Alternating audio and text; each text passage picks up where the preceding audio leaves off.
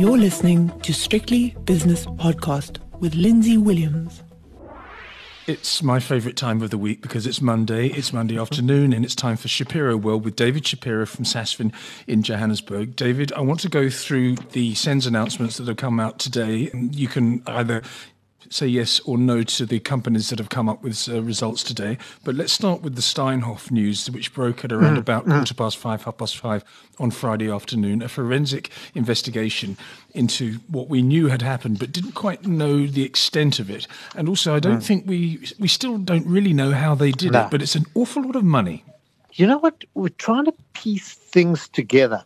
And it's very difficult without going through the report. But there are going to be a lot of lessons that we can learn from it. Lindsay, the one lesson, and I'll start up with that, where you start to see restructuring all the time, movement of the assets, new companies being formed, old companies, assets being shifted between companies. That's got to be a red flag. It does happen all the time, or where you start to see assets being inflated, such as intangibles and that, another red flag. What I'm trying to get together, and I've been trying to do this for a long time, is that obviously they've told us that the fictitious companies have been created or relationships with independent parties that were actually in some way not that independent.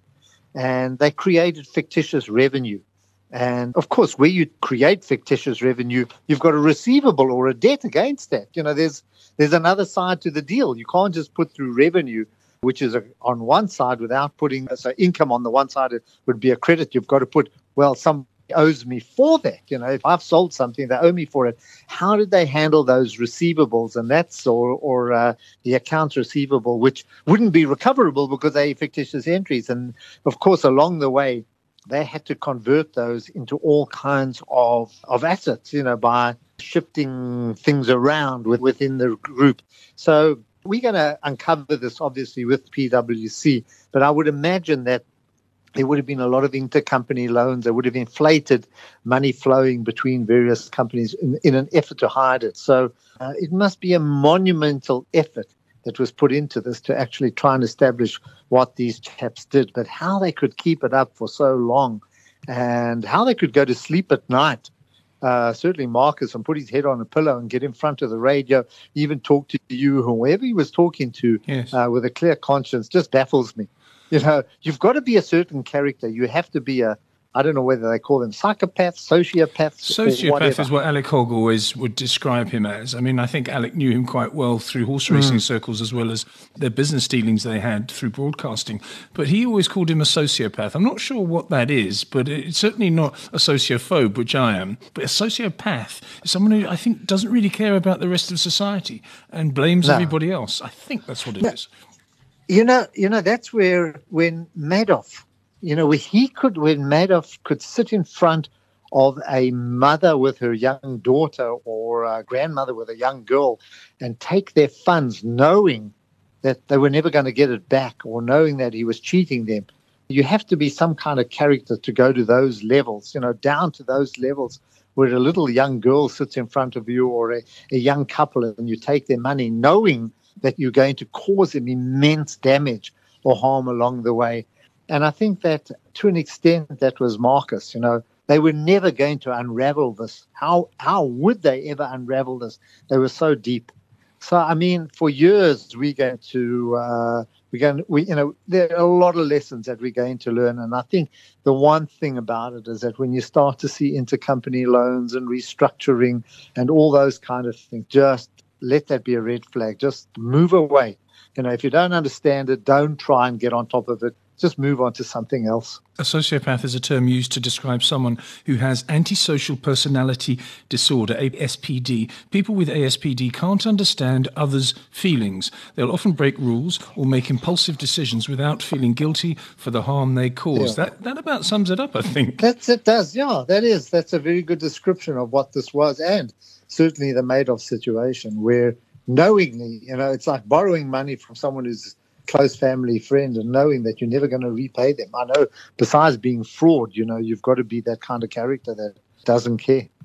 Okay, Sure. let's go through the stock exchange news service announcements via the sharenet.co.za website, and we'll go as they came out. David, Grand Parade Investments Limited. Yeah, their donut business has gone dunking, hasn't it? I mean, that's gone bang. It has. But revenue was up 28%, and this is for the 6 months ended December. Group central costs down 39%, gross profit up 26%, EBITDA up 11%.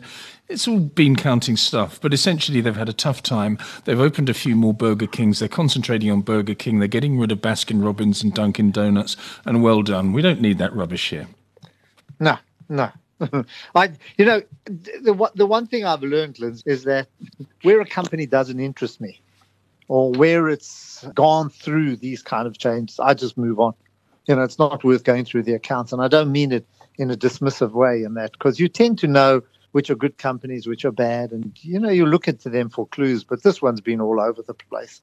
And at one stage I liked Hassim Adam. It was Hassim Adam. Yes, I can't remember his name. Yes. Yeah, and subsequently I've just moved on. I don't know. It's just too much to try and understand here. At the end of the day, headline earnings from continuing operations. These are more accounting funnies, 1.28 cents, which is hardly anything. So you wouldn't look at this thing until it reestablishes itself in your mind anyway? No, not at all.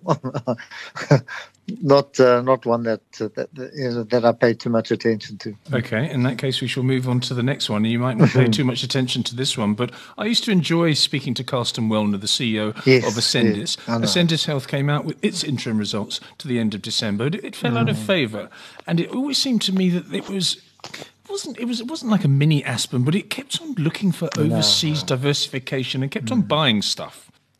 That's my crude assessment. And again, you know what happens is if you sum up these businesses, those that were very aggressive on acquisition, eventually they have difficulty consolidating those or absorbing them, and things go wrong. It's very, it's if you want to grow organically and have bolt-on acquisitions and that, but where you just try to take over the world, things do go wrong. Again, it's another one that has fallen from grace and is trying to pick up from where it is. But it's not once they go off the rails, I also move on. Let's see what other.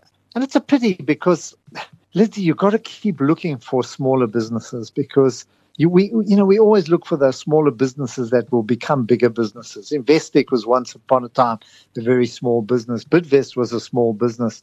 And so, dare I say, Aspen was a small business. But a lot of these were at one stage small or medium caps and managed to grow into some very substantial businesses. So we're always looking for what's going to be the next big thing. But unfortunately, so many just fall by the wayside. And I think Ascendis is one of them. Okay, so we don't look at that Grand one Parade. either. Yeah. Next one is Sun International. I've already spoken to Anthony Leeming, the CEO, and you can get that as a podcast. I spoke to him at 11 o'clock this morning. This is for the year ended December the 31st. What they're doing is they're paying down the debt, and they're not going into their shells, and they haven't been in their shells ever since the South African consumer came under pressure and therefore impacted their business. Latin America in the second half of the year doing a little bit better. But it's a discretionary spend company, and when people don't have any money, it's like insurance. You don't spend on this sort of thing, I don't think.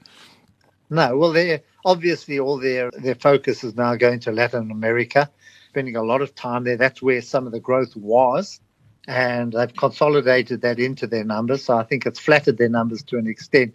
But as you say, they are pushing down debt. But again, and also they put a lot of money into Times Square, which is slowly starting to contribute. But Lindsay, when you read what they say about the business and then you look at the results, there's a bit of a disconnect. Things are still incredibly tough. But credit to new management. They're trying, but I think they've got the economy against them. So I see the share prices hardly responded. What did respond today, which may be connected, I'm not sure, is Tsogo Sun.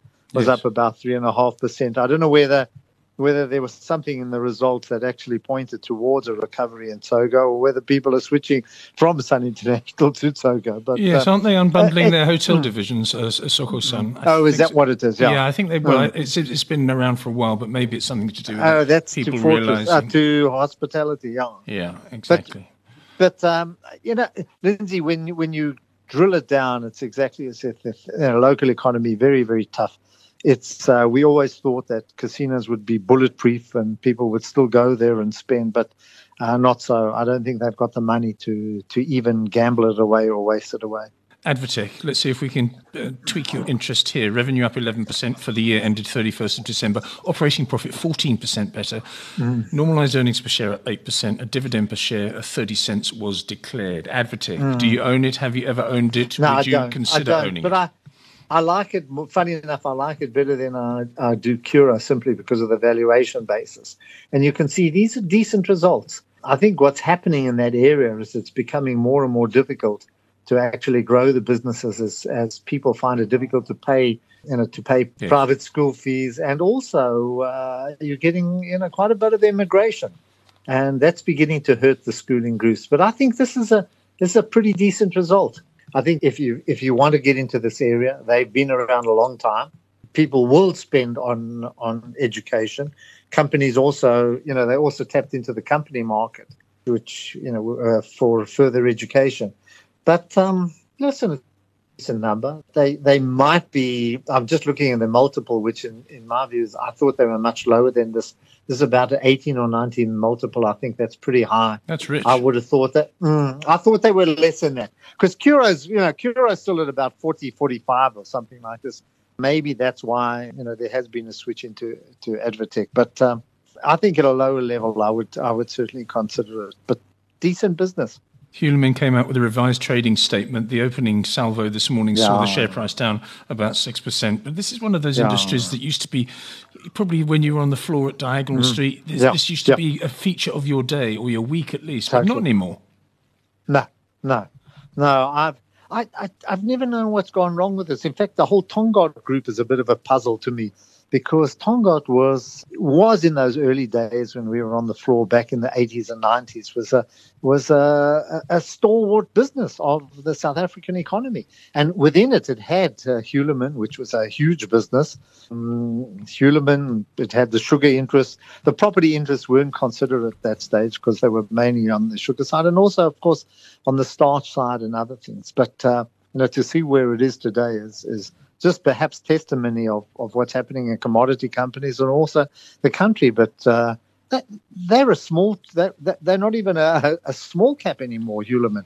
This used to be a huge cap when it first unbundled from Tongaat. I think this was a 40 Rand share or thereabouts. My memory goes back, but, I think huge problems along the way. Maybe to do with procurement and also with their markets, because they procure, they have to buy, it's not a natural resource. They have to buy the bauxite or aluminium, convert it or from a producer who has to import it. And then whatever they make, they also sell it at export prices. So today the market cap, 1.5 billion, which is a fraction. 1/10 of where it used to be. So if you take Hulamin and Tongaat together, they're about 3.5 billion in total. That's nothing, Lindsay. That's absolutely nothing. And it just shows you how far they have. I always remember driving in, whenever we were down in the Natal coast and used to drive past. I mean, because the Tongaat family, the Hewlett family, should I say, were a hugely, very affluent family, very influential family. Certainly used to make the social pages, etc. And I think they're still influential down that area. And I always remember passing the Tongaat.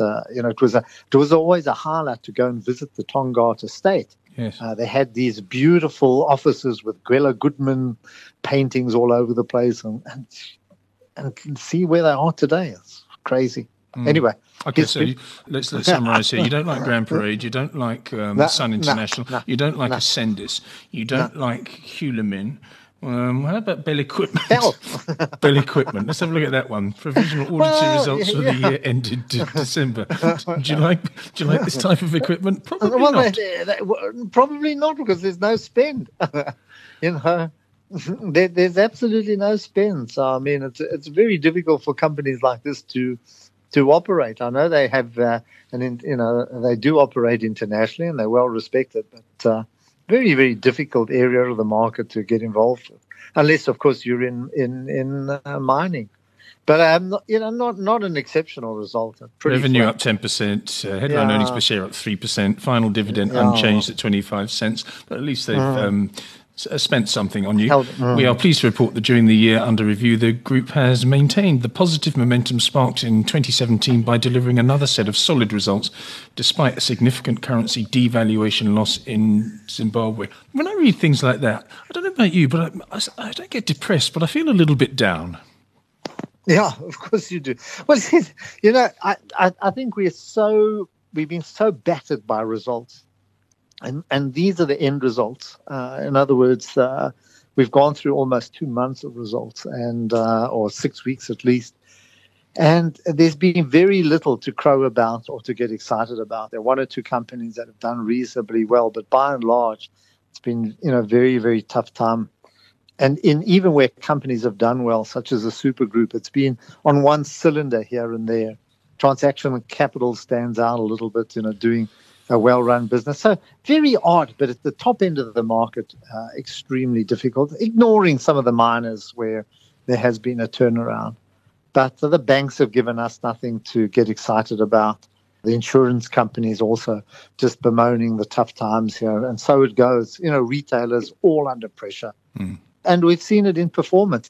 At the moment, I'm looking as I talk to you, the market up about 1.4%, which is an exceptional run today. It really is. Lindsay, it's been driven, when you analyze it, it's actually been driven by the UK, by our foreign listed stuff. So it's because of the weightings in the market, if you look at what's really driving it up, it's been British American Tobacco, it's been Tencent, it's been BHP, Glencore, Anglos, AB InBev is up quite nicely. These are all up in the UK, and of course, on translation, it's lifted our market. Of course, there's been a follow through to some of our stocks as well, but this is really lifted by offshore markets. Very little to do with the local economy. Yes, we've got the all-share top 40 futures for June delivery, which is. What is it now? It's March, so we've got the futures closeout on Wednesday. The June month up 2.33%, up 1,157 points as we pre-record this interview. Some big volume going through the market as well. It's a public holiday on Thursday. Maybe people are lumping all their trades into Monday, Tuesday, Wednesday and going away for a long weekend. That would be the sensible thing to do. David, just back to Steinhoff before we talk about football. It rallied up to, I think, R2.09 or R2.10 this morning. Now that this report is out, do you think people are starting to understand it a little bit more and therefore are able to understand and value what is left of the business, and there may be an opportunity here? Or again, do you just say, not a chance will I touch this thing? Not a chance will I touch it. If I look in the UK, in Europe at the moment, remember this is a 12 euro cents. So if it goes down 1 cent, it loses 7 or 8%. Yeah. And of course, obviously, what happens is people are translating the offshore price into, against the euro, which is now 16.40, into our market. So I think we've been given a lift by maybe the weakness in the euro, but I wouldn't touch it. I think it's going to be very difficult to unravel when we read the 300 pages. I think we'll get a closer look as to who the characters are, involved, and how they're ever going to, how we don't know the value of these stocks, because already we're waiting for the report. So whatever PwC comes out might say that a lot of the valuations that we're even trading on presently are not really real, because you've got to undo so many deals along the way. That there are a lot of loans, a lot of assets might be grossly overstated, particularly intangibles or goodwill or things like that. So I would just run for the hills. I just say, look, I don't need this in my life. There's so many other things that are happening globally. Nothing has been of any interest to David Shapiro today, so you're going to have to come up with something that's going to interest us. Give us an idea, please. Throw us something. What's intriguing is that. American markets, I'm just looking at the US market, we're about only 3% from the all-time high. I must admit that I knew that in December maybe markets had gone to a low, which was a bit overdone, but I didn't expect the kind of turnaround that we've seen. But I've been doing quite a bit of reading, trying to find new themes and that. And I have to be, I still get intrigued by by the numbers. Let me give you a number then, which I picked up, which will give you something very, very positive to think about. I was looking at the Chinese, and this I picked up in The Economist. I was looking at the Chinese travel numbers. There's a $240 billion deficit, which means, in other words, Chinese people traveling out versus those that are coming into China. Right. So Chinese are traveling. They're spending $240 billion traveling outside of China. And every time they are big spenders when they do travel. So I know that we had Prada's numbers out today, which were down in that. But I think what we haven't fully discounted is the growth in the Chinese middle class, which I think is going to keep going, and how these people will continue to spend despite all our obsession with the slowing China. I'm not sure it's going to affect the middle class to that extent. So, when they go, they love to buy LVMH and Gucci and all those kind of big brand names. So I think this is something that's going to persist and still remains a very interesting or attractive area of the market to me. And I haven't even got onto the gaming side. Well, no, but also at the micro level, I was watching a program over the weekend. I think it was on CNN actually, and they were featuring the tourism aspect of the Cape Town economy. And they went to Groot Constantia Wine Estate, and there was a gentleman there who is not only well versed in the estate's wines, but also fluent in Mandarin. And this is something, if South Africa can start to cater for the sort of surge in tourism that you've just spoken from that particular country, China that is, then the sky is the limit, because they really want to be made to feel at home. I know that from seeing these tour groups.